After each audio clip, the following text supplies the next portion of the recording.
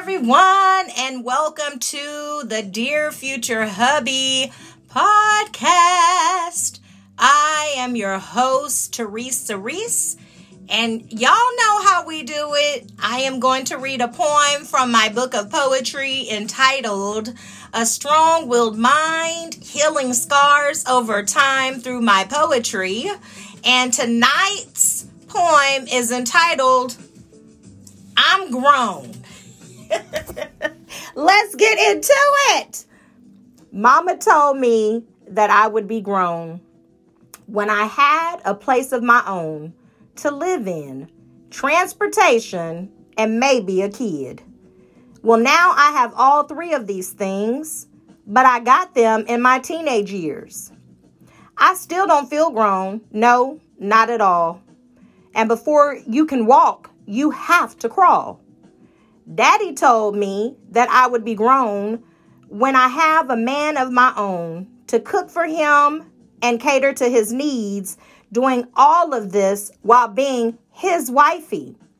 Well, now I have all of these things, but I got them without discovering me. I still don't feel grown. No, not at all. Listening to them placed my life on pause. I'm not grown. I'm still a child. So I wanted to talk about this for a minute because I know that there's a lot of things that we learn when we are growing up from what our elders pass down and what their belief systems are and how they operate in terms of pretty much how to function in life and when you're considered an adult, all that good stuff. However, I wanted to be the first to tell you, having a child does not make you grown. I know. People they tell you all the time, once you have a baby, you're now an adult. However, there are a lot of very young women out here in this world who gave birth to a child while they were still a child themselves. I was the ripe age of 19 when I gave birth to my child. Truth be told, I believe that because I had her in February, so I might have been shy of 19 by literally a few days. However, that didn't make me grown. It made me a child with a child. And I wish that I would have truly known what I was getting myself into. I remember we were literally at my baby shower and I was 9 months pregnant. And as soon as the baby shower was over, as long as people were showering me with gifts, I was like, so cute. All that cute little baby clothes, infant clothes, all of that. It was adorable going through that process, right? Because I was getting gifts. But as the guests left the home, I literally had a panic attack. And so as soon as the guests left, I broke down, like I ran to the bathroom crying. And I remember my mom, and at that time, the grandmother on the opposite side, the father's mom, they were like, what's going on with you? What's the matter? And I yelled it so clearly. I'm not ready to be a mom. I was terrified. As long as I literally was pregnant, as long as I was getting gifts, the reality had not sunk in that I was about to parent an infant, a newborn baby, and that I literally was discovering who I was myself. I didn't even know my true identity. And here it was, I was about to give birth to a baby and had not a clue on how to parent this child. Reading books was not going to get me ready. Listening to sermons was not going to get me ready. I literally was going to learn how to parent hands-on by having the hands-on experience. And I remember their response and they busted out laughing and they were like, it's too late for that. Because this was not like, where you could go get you Raggedy Ann and get you a cute little doll. And then you decide it didn't do what you wanted it to do. It didn't cool the way you wanted it to cool. So I'm going to take it back to the store and get my refund. Oh, no. This was a real live baby who burped, who farted, who did all of that. And I was responsible for her well-being. And to have that responsibility land in my lap because I could not keep my legs closed long enough to figure my life out, reality was now facing me. And it's amazing how we try to forewarn our children, because now that I am a parent and now that I've made a few mistakes on my own and had to try to discover and figure out, what do I tell this child? What do I tell my children to prepare them for what is called life? It becomes a little bit different when now you are the parent and your child is starting to make the same or similar decisions that you were making around that age. And you kind of have a preview because you went through it yourself. You might not want to travel down that road. At the end of that road, 9 times out of 10, there is heartache. There's a lot of tears. There's a lot of pain. I know the love of your life is your boo. You love, you cut for her, yada, yada, yada. I get it. But at the end of the day, I'm starting to realize when we try to be anxious for those things that we feel like we cannot live without, most likely, sometimes there's an exception to the rule, but most likely, eventually, we end up living without. And so I thought about even today. So like right now, my child, he's older. He's a young adult. His father came down to help repair his vehicle. And then his father was trying to convince me it's time to buy him a brand new car. So I looked at his dad and I looked at him and I said, okay, so let me just keep it 100 with both of y'all. He's on the fence. One minute he wants to be a dependent. The next minute he wants to be fully grown. I need for you to decide which way you're going to waver, son, because if you're going to be fully grown, guess what that means? That means that I literally take a whole bunch of steps back and I allow you to make those mistakes on your own for you to find your way. I've already raised you. But if you feel as if you got it, if you feel as if the knowledge that I provided you, if you feel as if that's sufficient and that you got it from here, I will salute you and let you do that. But what I'm not going to keep doing is treating you like you're a dependent when you want to be full grown. So I'm going to need you to figure it out. So I literally told him, I'm going to need you to count up the cost. So either we can do this together, we can get the car repaired and we can figure this out. If you want to take the money, if you want to buy you a brand new car, let me set the stage for you. Let's just say you go ahead and you get that new car. That new car is going to come with insurance, car insurance, full coverage because it's brand spanking new. Not only that, you're going to have a car note because you ain't got it like that. So yes, your credit may be great. It may even be greater than mine. But let me just let you understand the words that are coming out of my mouth. Once you get you a new vehicle, see, this one over here is paid in full. So the money that you could be spending each month in order for you to have a brand new car, you could be saving that money right now to kind of get where you want to be. 9 times out of 10, that's why you think you're ready to move out. However, if we go down that road and you decide that you want a brand new car, yes, I'll go ahead and sell the car. You might get $500 for it because it's so old. It's a 2002 Oldsmobile Alero. So you do the math. So I went ahead, helped him out to do the math. We did the Blue Book value. I let him know. It says $504. Chances are it could go down. So then I said, we got that scenario. You get your brand new car. This is all the expenses that you're going to be looking forward to. So you're going to have to pay your own car note because I'm not paying it. You're going to have to pay your own car insurance because I'm not paying it. Not to mention you are not even 21 years old yet. So the insurance, oh, Jesus, it's going to be high. Okay. Now add onto that equation. You want to go ahead and you want to be grown. So you want to get your own. So therefore, by your getting your own, you're going to get you an apartment. That means that you got to come up with a deposit. Then on top of that, because you really haven't built a whole lot of credit. So depending on what they got going on, your first month might be a little costly. You got to furnish the place, right? So then you got to need a budget for that. You need a budget to actually furnish that place. Then you got to buy groceries every month. Oh, we ain't got to the light bill yet. The electricity bill. Yeah. And rent is not just due once a month, honey. It's not due once a year. It's due once a month. So that means that you're going to need to get you a steady job. Hope and pray that you keep that job, because if for any reason you don't keep that job, guess what? You may run the risk of getting evicted. You put that on your credit, it's going to be even harder. All I'm saying is this. It's so easy to say what we want to do when we get grown. I'm grown. I could do this. I could do that. The reality of it is the cost of living is expensive.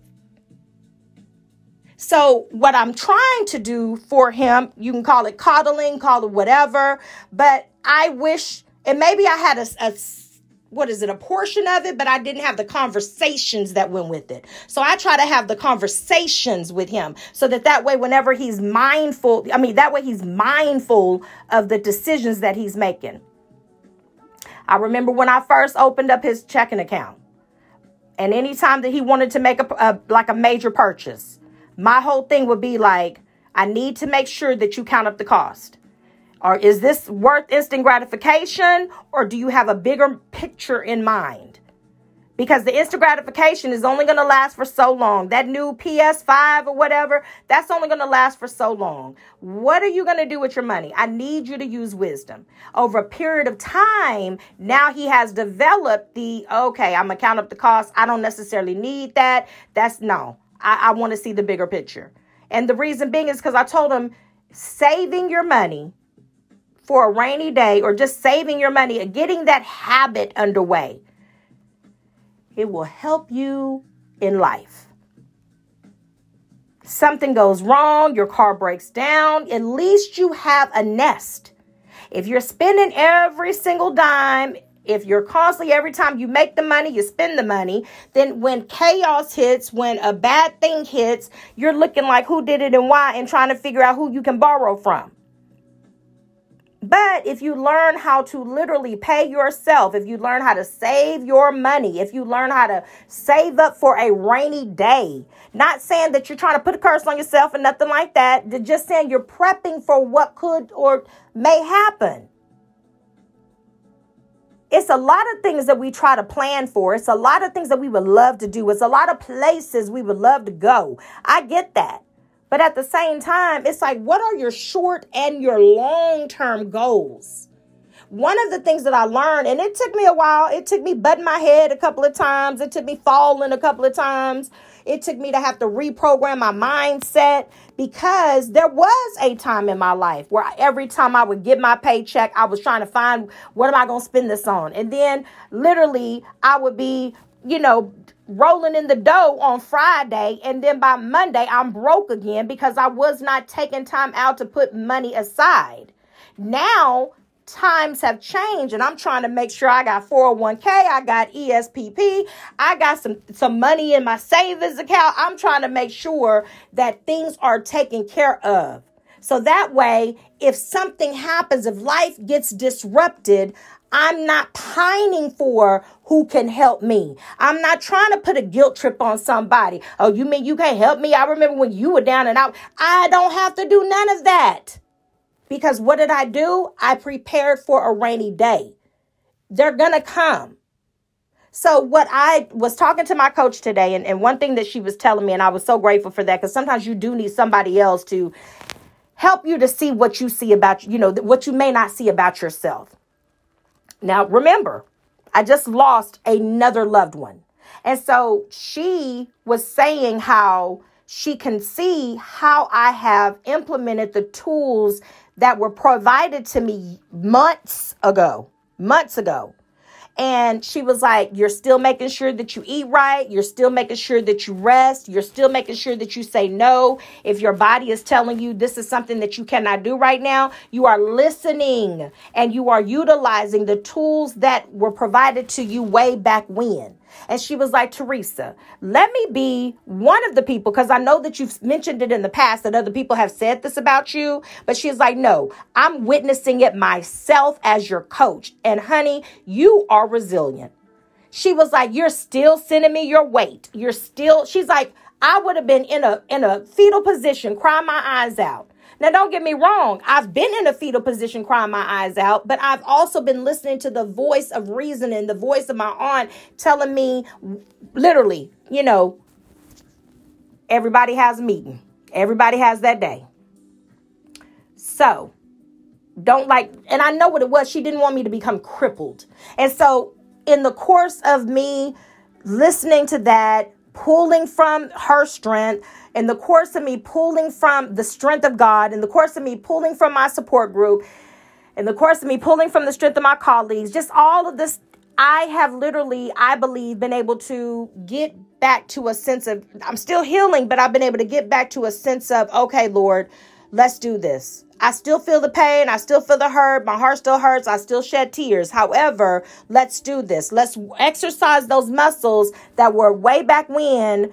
Something knew that I was going to be going through this. Because remember, we had gotten the report at least 30 days before this happened. So that gives you an opportunity to try to get your mind right for when it does happen. Now, don't nothing ever really truly prepare you for somebody's demise. I don't care what nobody says. I do not care what nobody says. I'm speaking from personal experience. It doesn't matter if they give you an end date. When it actually takes place, you're not prepared. You may think that you are, but you're not, because anytime that you lose someone that's near and dear to your heart is going to impact you if you're being 100% real.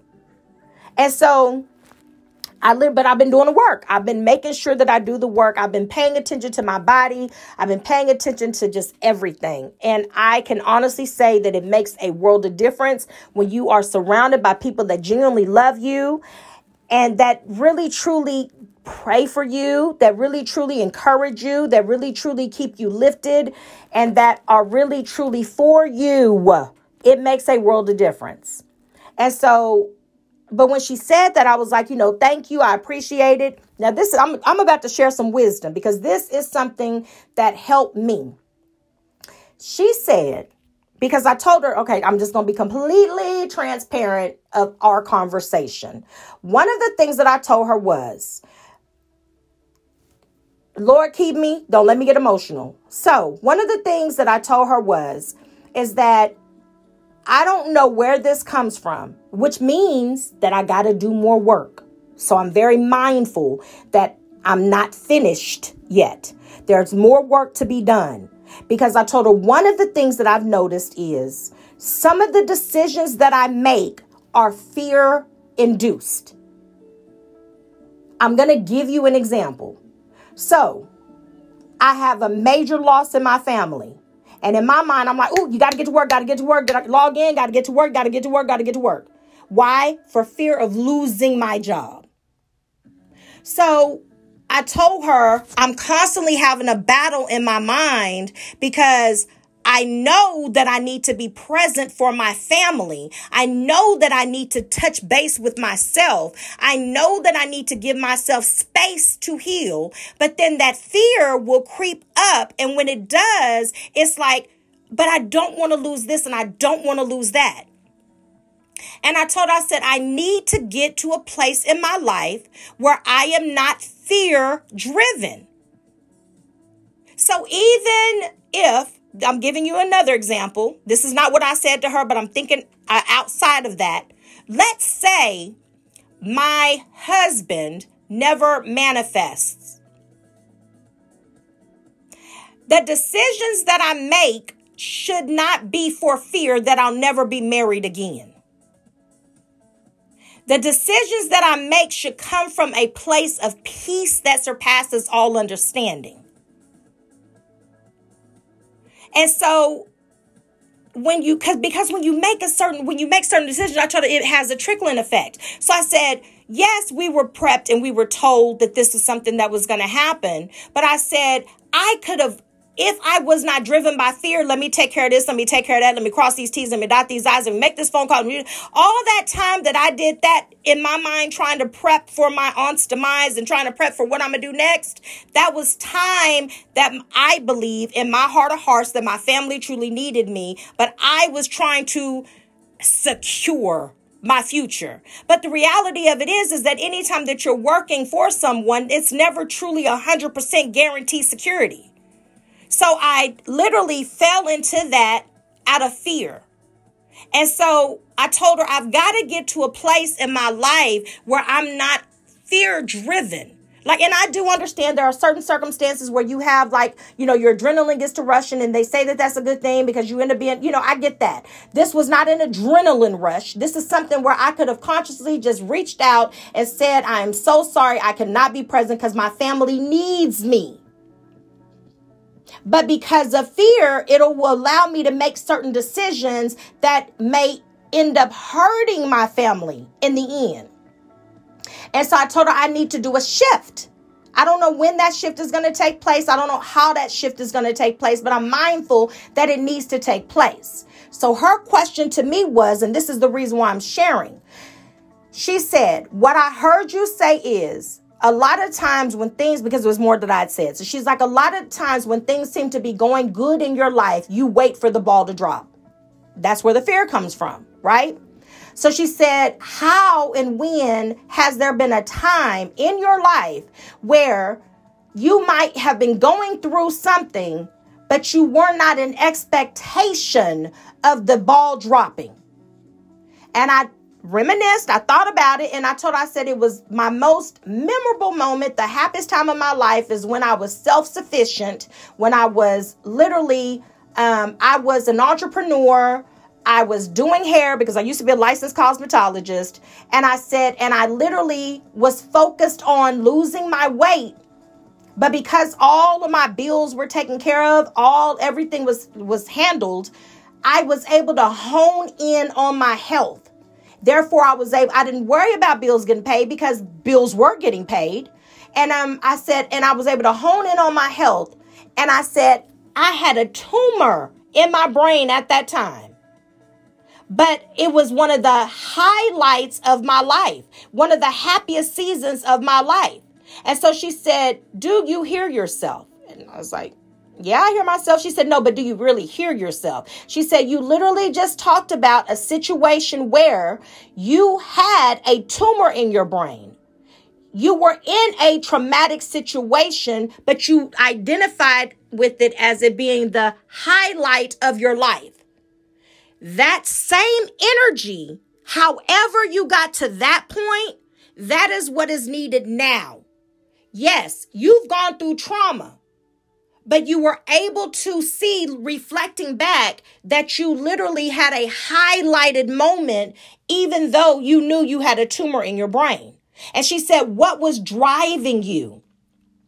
And I told her, I believe one of the things that was driving me was that my health, I knew that before I went to go have brain surgery, that my health needed to be as good as it could be to increase the odds of my surviving the brain surgery. Now, I never knew that I was going to end up having to do 2 brain surgeries. I never knew that the tumor would regrow years later. I didn't have any of that information. But in the little information that I knew, which was we got to get your health right so that way we can increase the odds of your surviving the brain surgery, I went into tunnel vision mode and I made that my primary focal point. Still going through some tough times, but I still remember that as the highlight of my life. One of the happiest times of my life, where I wasn't worried about being in nobody's relationship, where I wasn't worried about bills getting paid, where I wasn't worried about an employer or the lack thereof, where my health was literally my primary focal point and everything else fell into place.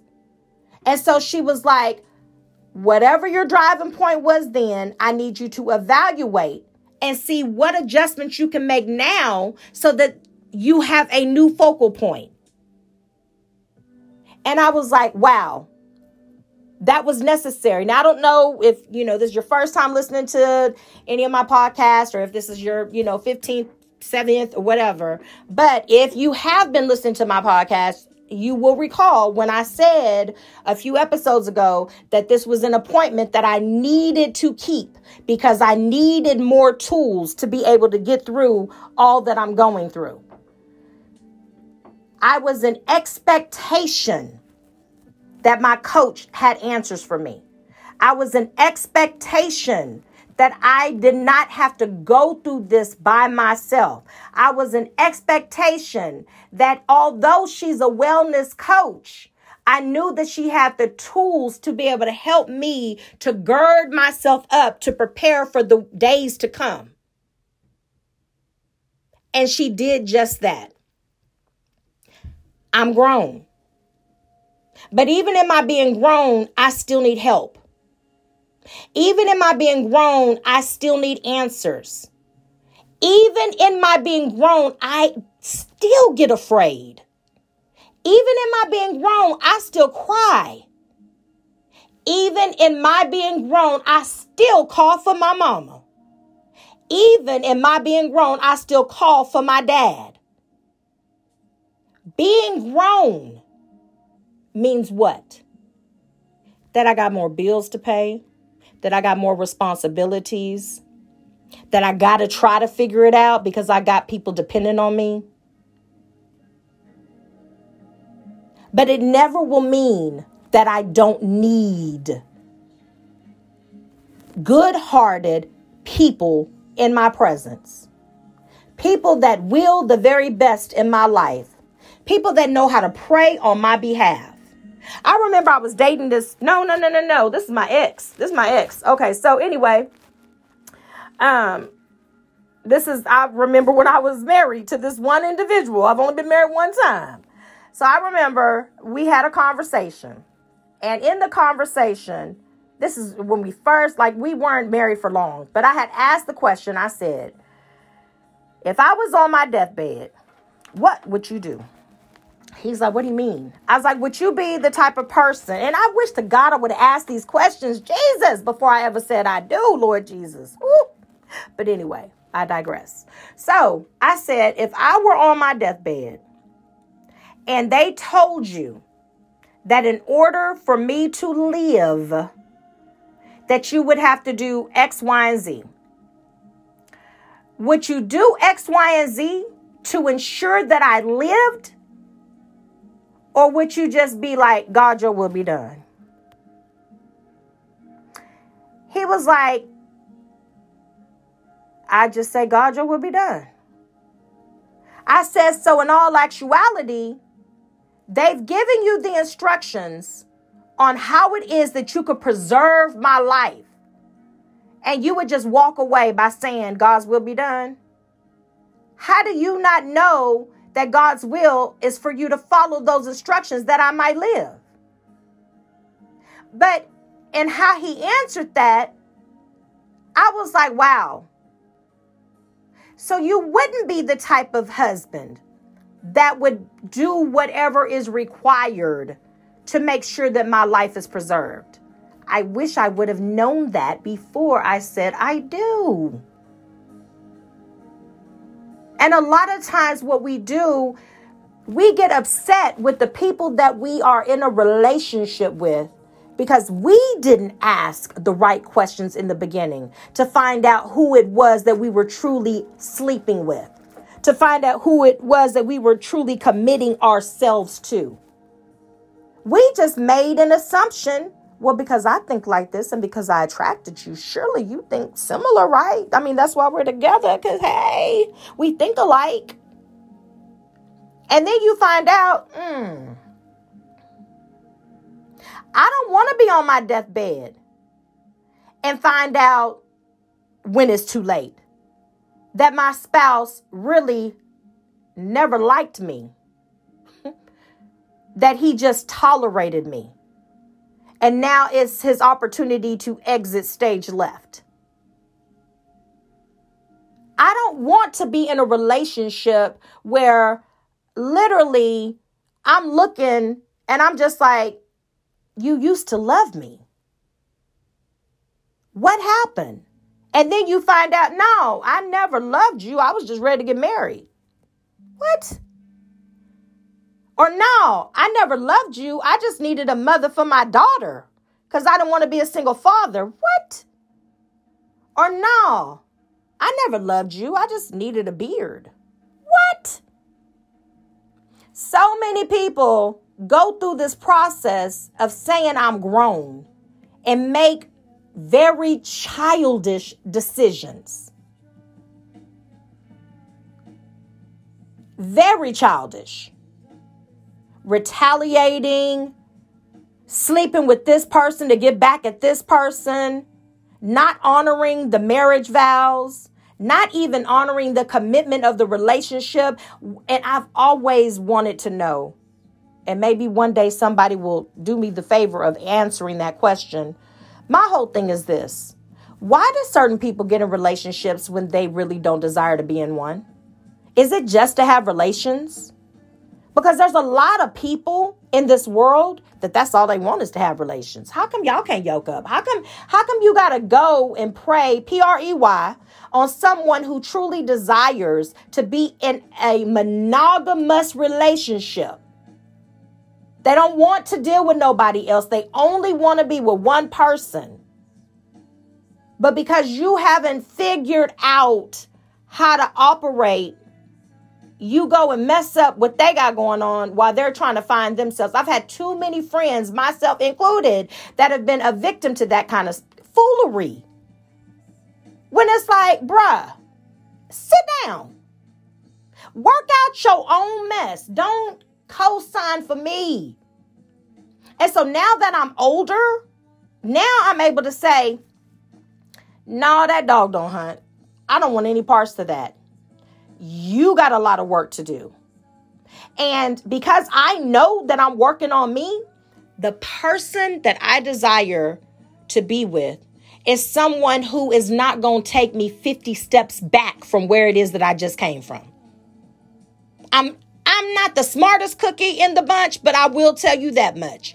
I'm not trying to be in a relationship with anybody that's going to make me digress to that capacity. Like, I'm trying to grow. I'm not trying to backslide. So once I recognize that, okay, so what you're bringing to the table, it contradicts everything I've worked so hard for. See, that personality right there would have been somebody that I probably would have dated in 1990, what? 9?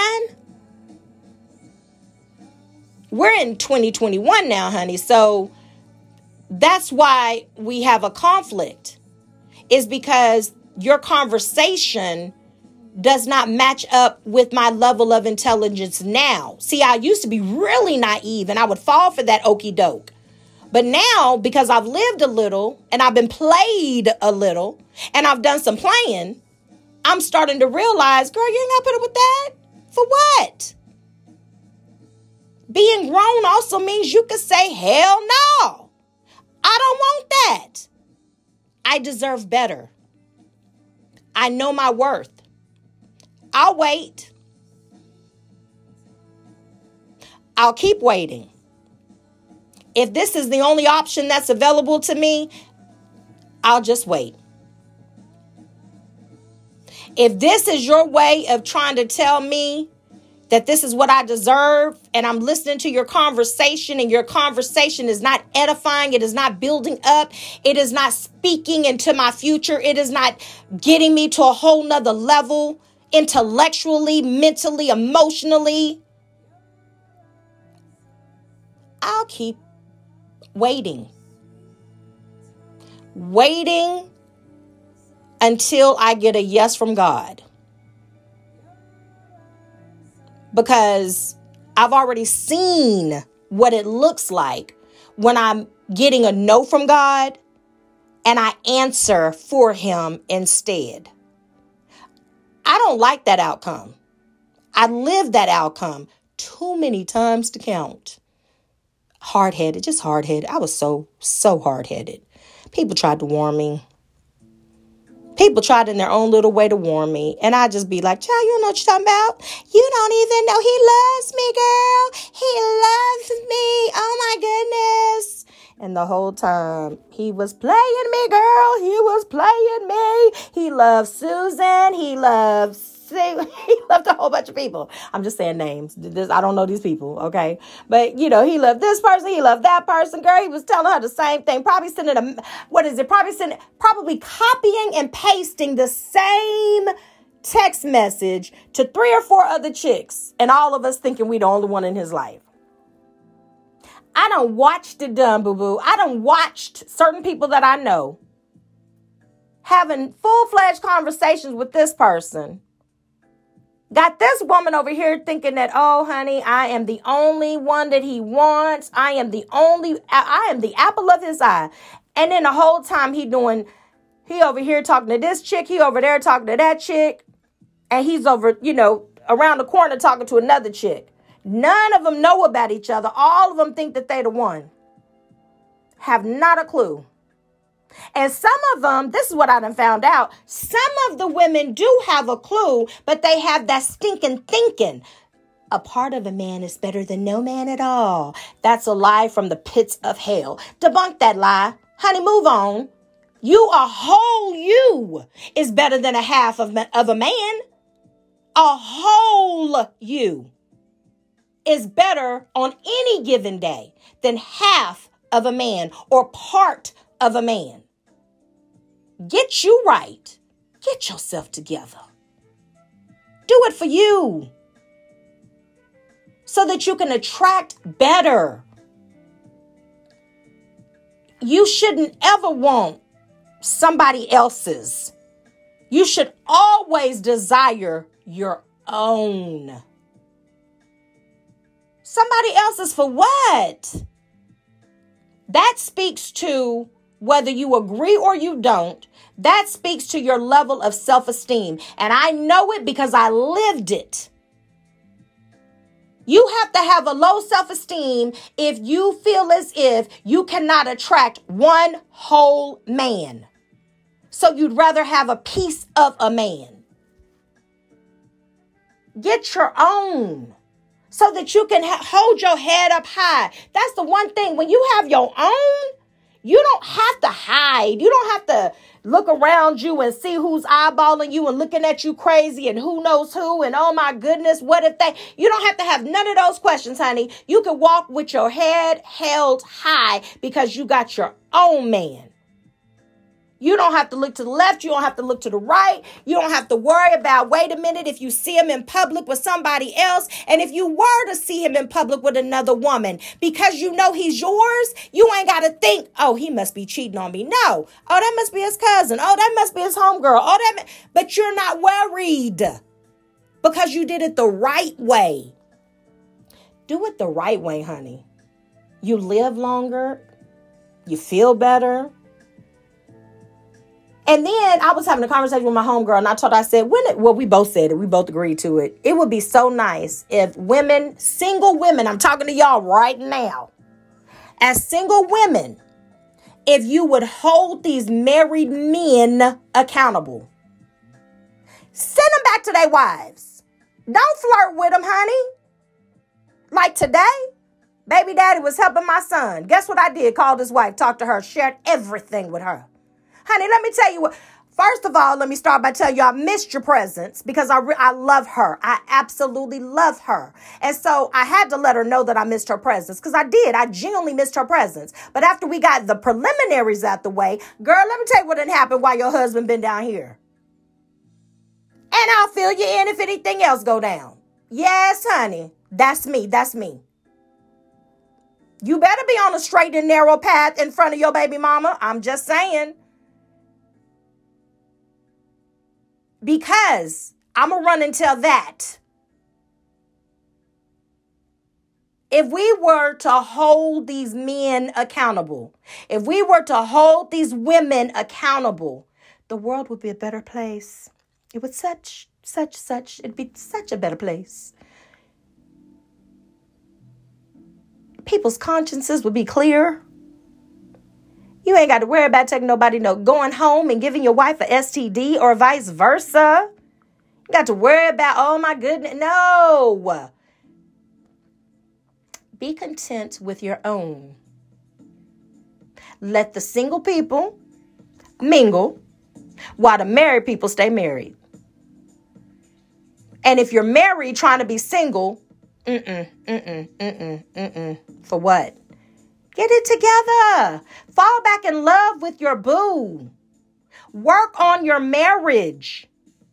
Y'all made a covenant relationship with each other. You made vows. And if you lied, if you really don't want to be married, can y'all just tell the truth and shame the devil? Can you just talk about it? Please, please, please, please. It's just so much chaos going on. Just like this. I'm not going to go there, Jesus. I really want to, but I'm not. What in the world is entanglement when you're married? I'm just saying. How in the world does that even happen? What is entanglement when you're married? See, I didn't know. This is why I could talk about it. If you're like, I know she didn't, girl. Yes, I did, because I done been there and done that. So I'm going to talk about it. This is where we are real and wise. We are raw. So I can talk about it because I've been there. One of the things that, and this is what I started to realize, it's like, okay, we need to start being honest at the altar. We really need to start being honest at the altar. Some of these people are getting married because they just want to have sex, and they do not want the church condemning them. So they have taken that scripture, it's better to marry than to burn with passion. And so they're doing just that. They're getting married so that they're saying that they're thinking that they're not going to burn with passion. And then 6 months to a year, maybe 2 from now, they are cheating on that wife.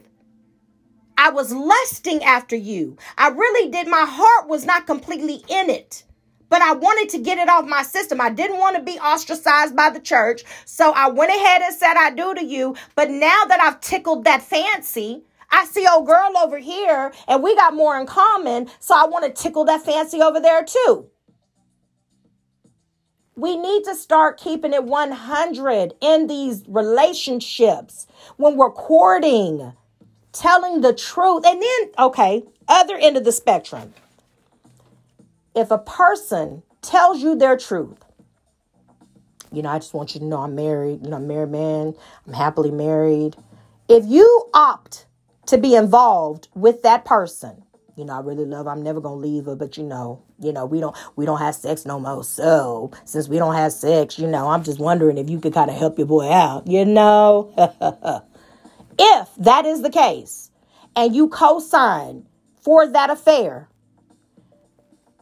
just know he told you his truth. So when he opts to go back to his wife and to never leave his wife, you're the one that has to deal with the weight of that. When you could have just said, thank you for the invitation, but no, thank you, sir. It's too many fish in the sea. I want to be with a single man, one that is not yoked to anybody, period. But there are so many people that, for whatever reason, I don't know what book it was that I was reading when the guy was saying how he said it's a lot of women that feel like, as the other woman, they feel like however they serve that man is going to trump how the spouse serves the man. And so it'll make him leave her.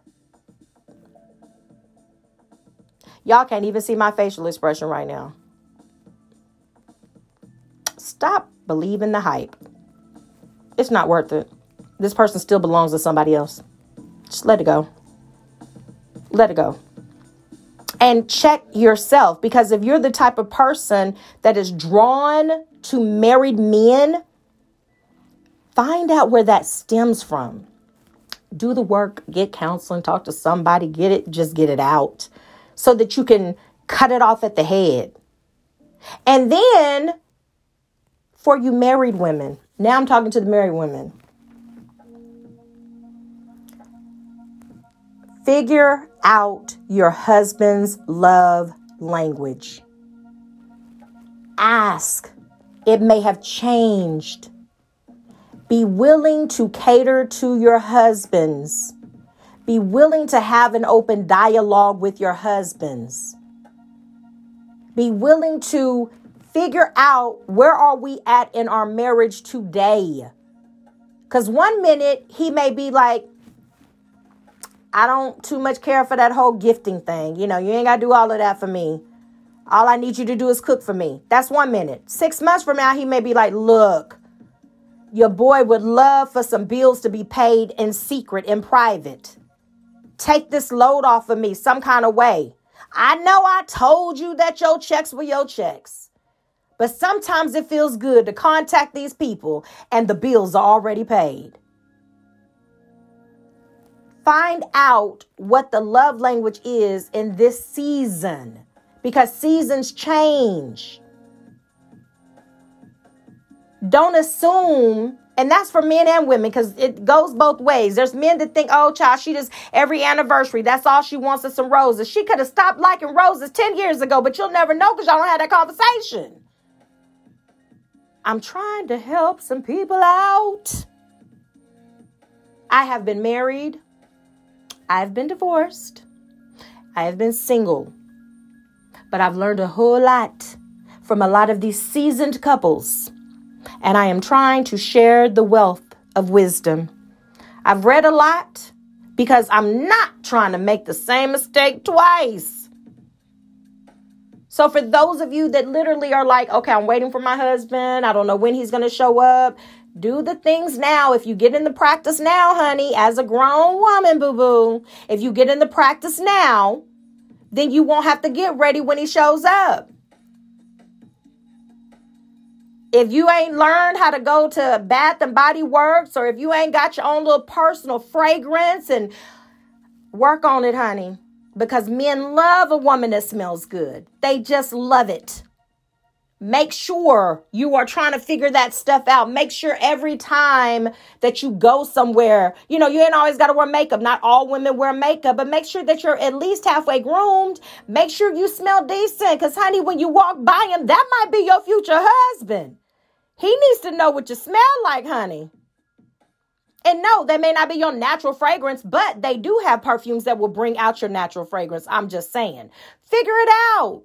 Do something that's going to set you apart from the rest.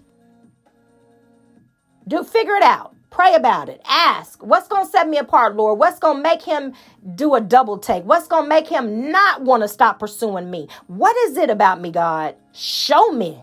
Show me my worth. I know my price is above rubies, but show me what I'm working with so that I can accentuate the positive and get ready for my future hubby. Show me, Lord. And then for the wives, show me how to keep him, Jesus. Show me, Lord, what do I need to do? If he wants to spend time with you, honey, cut all that stuff off and spend time with him. If he wants to watch a game, even if you can't stand the game, girl, you better lay next to that man and stroke his ego and watch that game. Figure out what the man's love language is. That's your husband. That's the person that you have committed to till death do us part. Don't be the one that causes the death in the marriage. I'm just saying. Okay, I'm off my high horse. I'm going to go ahead and end this podcast because I know I probably ticked a few people off tonight, and it's all good because, yeah, I'm trying to help somebody. Help me help you. All right, so I'm going to read a letter to my future hubby, and it is dated March the 20th, 2021. No, I really do. Before I get started, I really do not intend to offend. However, these are the types of situations that come across my phone and come across my presence, and I'm trying to help my sisters out, my single and my married sisters, because men are more simple than we know, but a lot of times we get it wrong because we're trying to treat a man like a woman. And a lot of times men get it wrong because they're trying to treat a woman like a man. If we would just touch base with each other, ask, what is your love language? And then make it a point to operate in that so that they understand. I have a person that has been pursuing me literally for 3 years now. And I keep telling him, you're missing it, bro. Please stop. Just stop. How about this? I will help you hook up with somebody else. Because this right here, you don't even know how to come at me the right way. So you're not even going to get no further. I'm sorry. But I'm communicating that. And if you're not willing to figure it out, if you're not willing to find out, well, apparently she's different than most women that I've been used to. So what do I need to do to get on her A list? Because the things that you may think are required, the conversation, I hung up in his face today because you can't come at me sideways, bruh. I know my worth. You can't talk to me crazy. You can't even act. You can't even utter you can't even sound like you're about to talk to me. Like we're way back in the way days. Click. For what? And then when he called back, correct. I refuse. I don't know what you're used to, what you've been used to. And what it is, I'm associated with him because I feel like sometimes when people have been in certain relationships and the people that they've been with, that person maybe was just so happy to get a man that they did and accepted any and everything from that man. And so now when he meets a different caliber of woman, it's like, well, I could just use the same tactics that I did with the other chick because, that's what no, bruh. Just like we all got different fingerprints, we all have different personalities. And if you're not taking the time to invest to figure out what my personality requires, you do not deserve me, period. But that also goes vice versa. If I'm not willing to put in the work for a gentleman that I may be interested in, wanting to try to get to know, if I'm not willing to do the work to try to figure out what his love language is, what floats his boat, all of that, then I'm not worth his time and effort.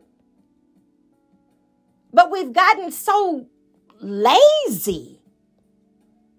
Some people have made it just to where it's just like, girl, I didn't have to do anything, child. All I have to do is open up my legs and you see he ain't with nowhere. That's all you got? Really? Y'all don't even have an intellectual conversation?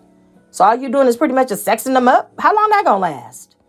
Nah, boo-boo. You gonna need to bring some more to the table. Because I bet you there's somebody that's in his presence that's holding those intellectual conversations with him. And 9 times out of 10, you're gonna look up one day and he ain't gonna be coming back around no more. Guess why? Because he's been holding such an intellectual conversation with old girl that now she's got him captivated. And that's where he would prefer to spend his time. I'm just saying. Know what you got. Do your best to keep it. And if you don't know, learn. Okay, dear future hubby, now's your time. Dear future hubby, writing to you on a daily basis has become a part of my norm. I wonder if this is something I can keep up indefinitely. Remember, back in the day when letter writing was the norm, when you had a disagreement with your elementary girlfriend and you just had to get it off your chest, or when you would record your favorite love songs and hand her the tape during recess, or if you earned a Letterman jacket and everyone knew she was your girl, because not only did you walk her to each period of class, but she got to wear your Letterman jacket all week long. I wonder how you will let the world know that I am your girl, your wife, your rib. Well, I'll continue to write you as long as you want. Who says I have to stop after we meet and say I do? I love you. Love, Teresa. So I hope that y'all have the most amazing day. Again, if I've offended anyone, charge it to my head, not my heart. I am only here to encourage. However, sometimes you just got to keep it 100. And so please do me a huge favor. Take care of yourself because there is only one you. Signing out, your girl, Teresa. Bye. Y'all have a good one.